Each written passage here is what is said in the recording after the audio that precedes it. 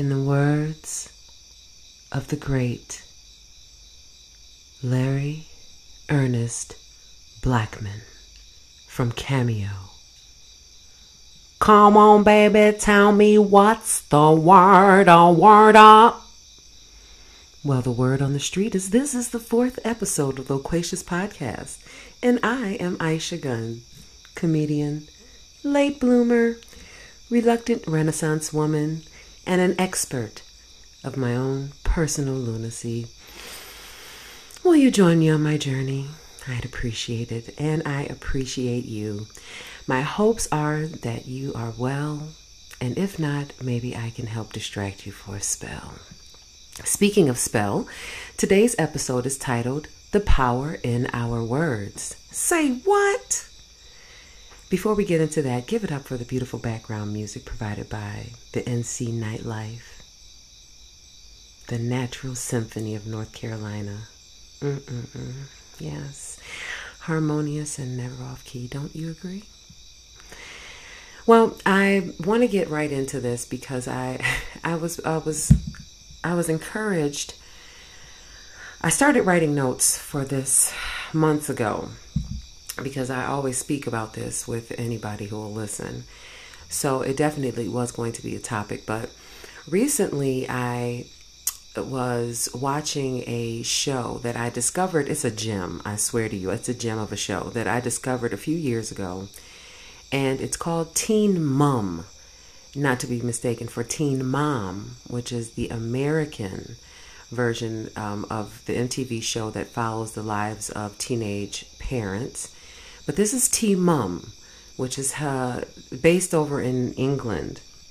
And I think I was intrigued by this show because the accents make them sound so sophisticated at such an early age that it's hard to grasp that they are as clueless as they are.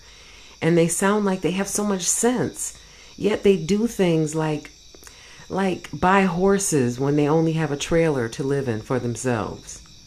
Listen, there was this one couple, young couple, obviously, teens, and they lived in a trailer. No problem there. They were living according to their means, which that's very responsible. That part was responsible. So they live in a trailer park, and the young lady was turning either 16 or 17. I'm not sure how old she was, but her teenage baby daddy gave her a horse for her birthday. Now, they live in a trailer, okay? They have no shelter for this horse. I did not see not one carrot, just one straw of hay. Nothing for the horse. He had shoved the horse behind his father's house somewhere else, put this tarp over the poor horse. I just knew that horse was going to be dead the next morning when they went back. I didn't want that to happen. I really did not. But I was just like, I was watching it, and I was just watching this janky stable that he made up, and I just said, look, I said, that horse is going to be dead in the morning. And to make things worse, I believe the horse was pregnant too, or they suspected that the horse was pregnant. And then they were calculating how much an ultrasound for the horse would cost. And the poor girl's mother, she was just like, so what did you do for your birthday? And she said, oh, Mom, he bought me a horse. Her mother looked at her like, a horse? Well, you two can barely take care of yourselves. And all she could, I know, Mom. I know. But it's just in the language, it's in the way that they said things that really intrigued me. There was another couple where, wait a minute, before I get to that one, the same couple with the horse, I believe it was her father or his father that pulled him aside, pulled the baby daddy aside. And he said, oh boy, you've most certainly sewn yourself up into this one, haven't you? And I thought how clever that was, and just how just the idea of getting inside. I thought about sewing yourself inside a pillowcase. That's the best way I can put it. Climb inside a big old pillowcase and sewing yourself up inside of it. You're not getting out anytime soon. You will get out. You can get out of it, but you're going to have to put in some work. And that pillowcase is not going to be the same, and neither are you after going through that experience. But just just the way that he used his words intrigued me even more. And then lastly, there was a couple where the father, the young baby daddy, and the mother, who had been in the house all day. She's always home with the baby, and now she's getting, she's ready to go out. She wants to go to the park, and she's holding the baby, and she's bouncing the baby, and she's just like, "Oh, you're going to go to the park with me and the baby?" And he sat on the couch, and he said, "I don't want to go to the park. I'm feeling poorly."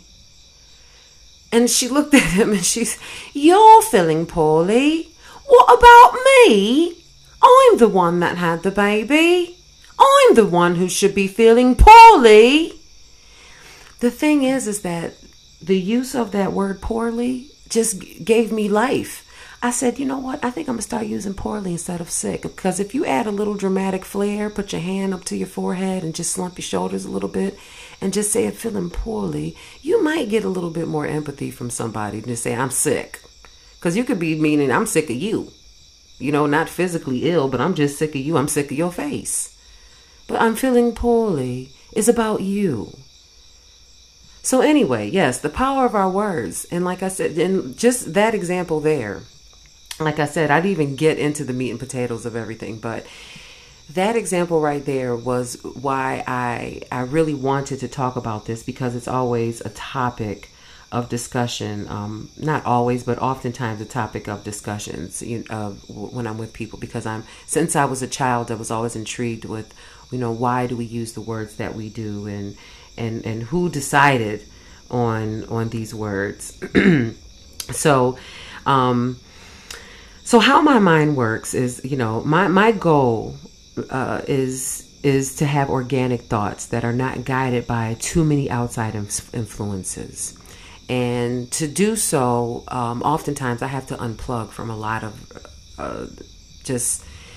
outside influences, especially through media, which can just bombard you with information. I don't want to find myself just easily swayed by a decision because I've been hearing it just sometimes subconsciously. It's just being fed into me and into my spirit. So I try my best to limit some things, and sometimes along with my fast, my physical fast, I add in lots of media, television. Well, I don't watch a lot of television much anymore, but like YouTube and these apps are like the new television, so it's not like you're getting screen time. So just limiting my screen time, and for that reason, when I allow my thoughts to spark, and then I follow them as far as connecting dots and putting things together because of organic thoughts, and then putting things together so that I can just solidify something so that I can move on to the next thought, or just dive into something else that intrigues me. And oftentimes, many people in my life consider me to be a conspiracy theorist, which I don't mind. Some people, some folks balk at that term due to the negative connotations attached to it. Some people, like a nutcase, crazy, whatever. But, I'll take crazy, just not sick, because there is a difference. We learned that. I've learned that a long time ago. So I'll take crazy. Most people are. But since the topic at hand is the power of our words, if you break down the definition of each word in conspiracy theorists, a conspiracy is a secret plan by a group to do something unlawful or harmful. Okay, we have that. And as far as a theory, it has a few meanings, but for this purpose, an idea, we'll use this definition, an idea used to account for a situation or justify a course of action.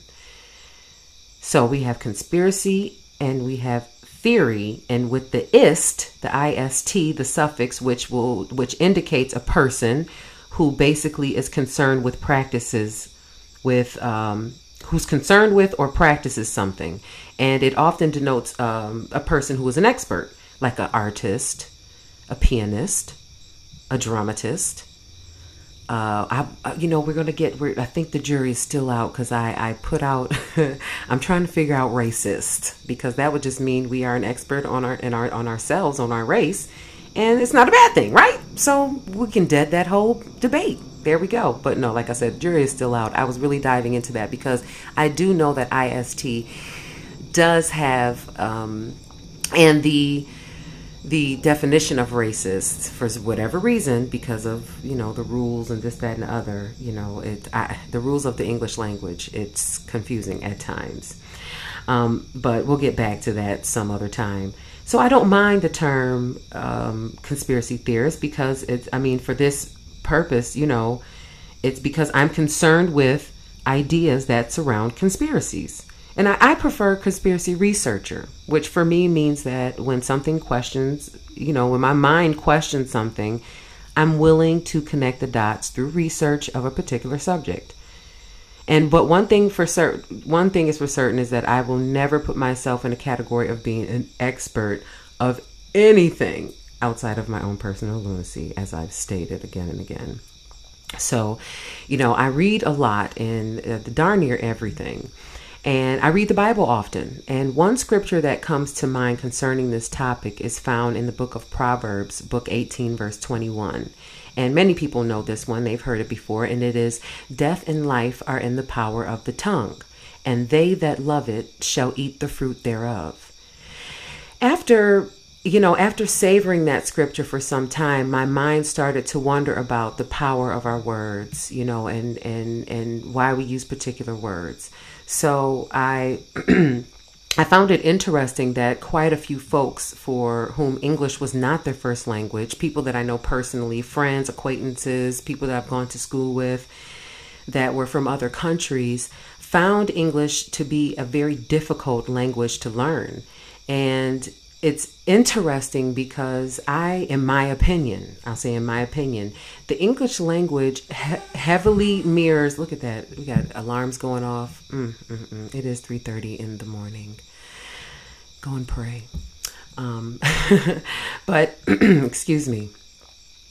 The English language, in my opinion, heavily mirrors the ways of the American judicial system. There are rules to follow, but there will always be exceptions. And even if they don't make sense, they may change too, without you knowing. Most importantly, you just don't question it. And that's how, to me, the English language is. There's always, there's rules to follow, but there's always be exceptions, even if they don't make sense.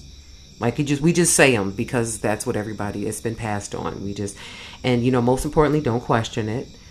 You just do it because that's what we've been doing. And I can't roll like that. I have questions.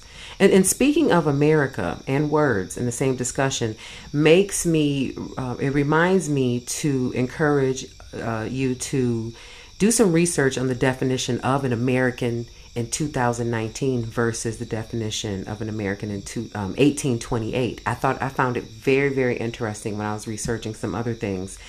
And in 2019, the Merriam-Webster's dictionary describes an American. It has three good definitions, and that is an American Indian of North America or South America. 2, a native or inhabitant of North America or South America. 3, a native or inhabitant of the U.S., a U.S. citizen. And the definition of an American in 1828, and this was considered Webster's before it became Merriam-Webster's, which was maybe a few years later, I think like in 1838. But in the Webster's dictionary, an American is defined as a native of America, originally applied to the Aboriginals or copper-colored races found here by the Europeans, but now applied to the descendants of Europeans born in America, or an adjective pertaining to America. I thought that was very interesting. So look into that, see what that's all about. Why did that change? So back to the rules and exceptions. For example, things that we've always done was, for as long as I can remember, I before E, except after C was a common rule that was taught in schools. For example, the word thief, Thief, fiend, Fiend, believe, Believe. Then you have receive, Receive. Conceit, Conceit. those were a few examples of the I before E except after C. However, unless you're an astute student of the English language, you wouldn't know that there are, I believe, over 900 words in the English language that break that rule. And in fact, I think there's only about 44 words that actually follow the rule. I thought that was interesting, but do your own research. But I would not doubt it if it were to, if that were the truth. Because like I said, the English language does what it wants to do. That's what it does what it wants to do. And so since I am the queen of disclaimers, I do urge you all to research on this topic. I did get some information from a website called UberFacts. And although I do read books and everything, for this particular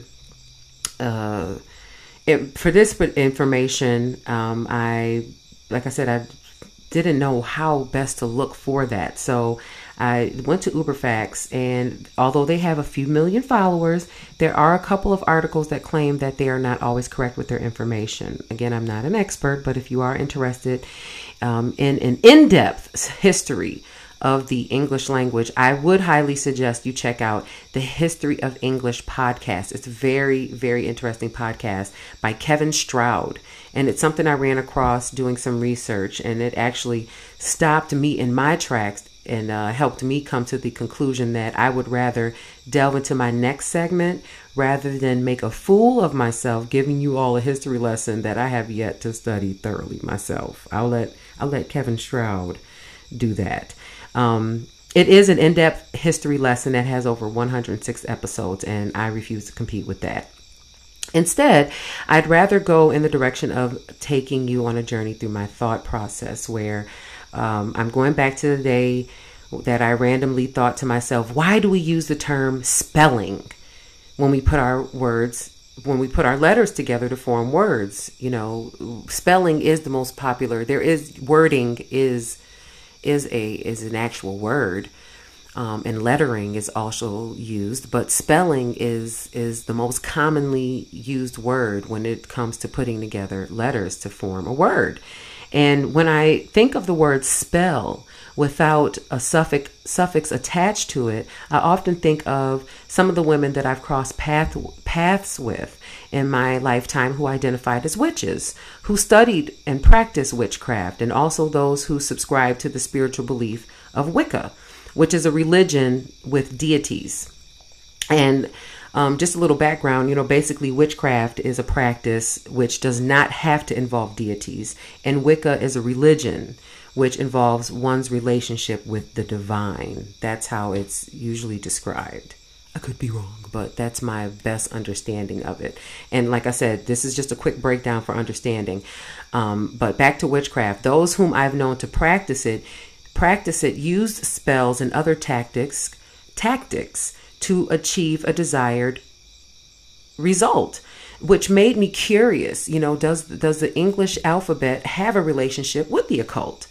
And it may seem far-fetched, but I am not afraid to explore the possibility. I mean, truth is stranger than fiction, correct? I'm not here to debate whether it's right or wrong. I'm just exploring that if that were a part of the origins of our language, what is the intention behind it? There's numerous scriptures addressing the power of words and how our tongues can bring blessings in life or curses in death. For example, in the book of 1 Peter chapter 3, verse 10, it says, "For he that will love life and see good days, let him refrain his tongue from evil, and his lips that they speak no guile." And guile can also be defined as sly or cunning intelligence, and which also can be a synonym is crafty, or what some people will call slick. In the book of Proverbs, chapter 15, verse 4, "A soothing tongue creates life, but a perverse tongue crushes the spirit." That's pretty heavy. And then we go on to, there was some other scriptures that I thought were interesting because they would compare the tongue to a bit, the bit in the tongue that will bridle, like when they use a bit in a horse's mouth to bridle the entire body, that you can control the entire body by just that bit in the horse's mouth. And also comparing it to the rudder of a ship that I think I saw where it was saying that that although they are so large and driven by like fierce winds, there's still that little small rudder that can determine whoever's operating the ship wants to go. That small rudder. So our tongues, according to scripture, just have that much power. And I also gathered some other non-biblical quotes. And there's one from an unknown source, and it says, "Be careful with your words. Once they are said, they can be only forgiven, not forgotten." An Islamic scholar named Hamza Yusuf said, "Don't ever diminish the power of words. Words move hearts, and hearts move limbs." John Keating said, "No matter what anybody tells you, words and ideas can change the world." Jessamine West says, "A broken bone can heal, but the wound a word opens can fester forever." And as I delved more into the topic, I've grown to understand that there are people who have done extensive research into those who have influenced the English language and the symbolism of each letter and the intention behind why we use particular words. And to piggyback on that, it made me think about why, if I'm thinking about spelling, I was wondering why the term cursive is used when we connect our letters. It seemed like too much of a coincidence to have the terms spell and curse being used when it comes to our words. It's just something to think about. It gets my spidey senses tingling. What I will say is my main goal for this podcast, for this particular episode, is not, well, for all of them, but for this subject matter in particular, it's just something I wanted to talk about. And I'm not trying to come across as some great guru or know-it-all expert. That is not a job I would ever want. It sounds very demanding and far too much pressure for my taste. But, my goal is just to provoke thought and discussions, and maybe even awaken some people out of a slumber in which they just go along with whatever they are fed, mentally, physically, spiritually, not to go along with whatever I say, but just to give you a perspective that, may not have been explored, or just, something to get you out of the monotony of some of the, sometimes we have so much of a regimented schedule that, veering off into thoughts that are outside of that, can seem kind of jarring, but I think it's great for our minds to even explore that. You don't have to accept it or embrace it and keep it as a belief, but it's, just use your mind to explore, but be mindful when doing so. And, I just wanted to know, if people are capable of opening their minds to the possibility that there are people in our world who believe that linking printed letters together to create cursive writing actually heightens the intention of the word or spell. Something to think about. I just encourage people to do their own research and not just to go with what I'm saying. I'm open to learning as well. So with this episode, and I think I'll just conclude that there, the most of it there. But I will say that, I hope that, with this discussion that I'm having, I hope that you will take with you just the mindfulness of the words that we speak, the things that we name our children. The names that we give to our children, the things that we allow ourselves to be called. It's something that's going to be spoken to your children, things that are going to be spoken to you your entire life, unless you decide to change it. And what you have to decide, what will others be calling you? And what will they be pouring into you? What is the meaning behind your name or behind your children's name that people will be repeating? Your children will be saying this, my name is this. And what are they saying? What are they speaking into their lives? And also not just what the power of our words, but the power of other words, the words of others. If you know that someone doesn't know how to speak to you correctly, if you can do so, you have to find a way to navigate your life around them, because that's feeding your spirit. And it's also coming through the music. You have to be very careful. You just pay attention to how your mood changes when you're listening to particular music. There's intention behind that as well. I know a lot of people, are kind of in la la land about that, but you have to be very, very important of not just of it's very important to be mindful not only of what you are saying, but what is being fed to you. And just being mindful overall of the way you speak about your life. Even if you don't agree with me or the fact that words hold any type of weight, find something in your life that you would like to see some type of change in. And just one thing. And speak nothing but kindness and greatness instead of focusing on the lack and see what happens. I can't even tell you what happens, but I just said, just see what's the worst that could happen. You speaking kindness and greatness into a situation that is not the most desired in your life. What can happen? And speaking of kindness, since we're talking about words, look into the archaic definition of the word nice. I know a lot of people are always speaking highly of someone, saying that they were so nice, and someone using the word nice. I've used it, for myself and for, quite some time. And people, I was so nice to her and I was so nice, to him, and, just using that word. But if you look in and once again, we're in the archaic version versus the 2019 version. In 2019, nice means pleasant, agreeable, satisfactory. And all the synonyms were pleasing to the ear, delightful, gratifying, marvelous. Consider striving to be kind, because the archaic version of nice is foolish. Look into it.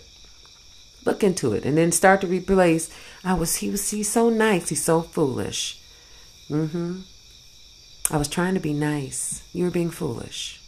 And you probably succeeded, because I know I've done it. So yes, strive to be kind. I think it's a safe word. Well, all right, I think I'm tired of hearing my own self-talk.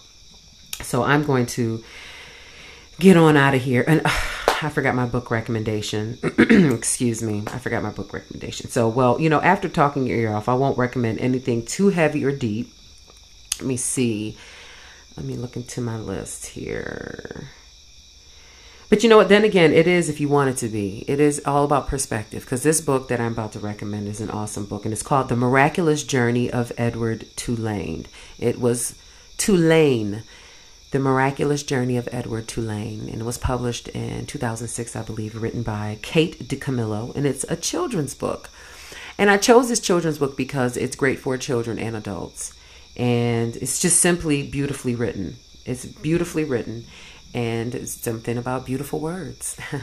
So it's set in the 1930s, and it's about this rabbit that's made of china that was given to a 10-year-old girl as a gift from her grandmother, and the little girl just cherished this rabbit. She took very good care of it. Unfortunately, there was an incident that separates the rabbit from the young girl, and that begins, that's where the journey for this rabbit begins, where the rabbit is being passed along from one character to another, one owner to another, and each one is teaching him more and more about himself. And I had checked the book out of the library the first time that I read it, and I'm not ashamed to say that I was volunteering at my children's school in the library, because that's one of my favorite places to be. And yes, I do love being of service and helping children, but low-key, I was trying to just have access to the best children's books around.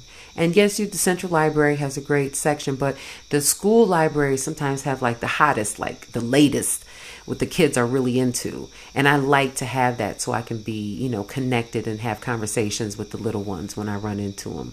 Also, so I can really look into their children's book and just pick them apart, because some of this stuff is just straight up lunacy.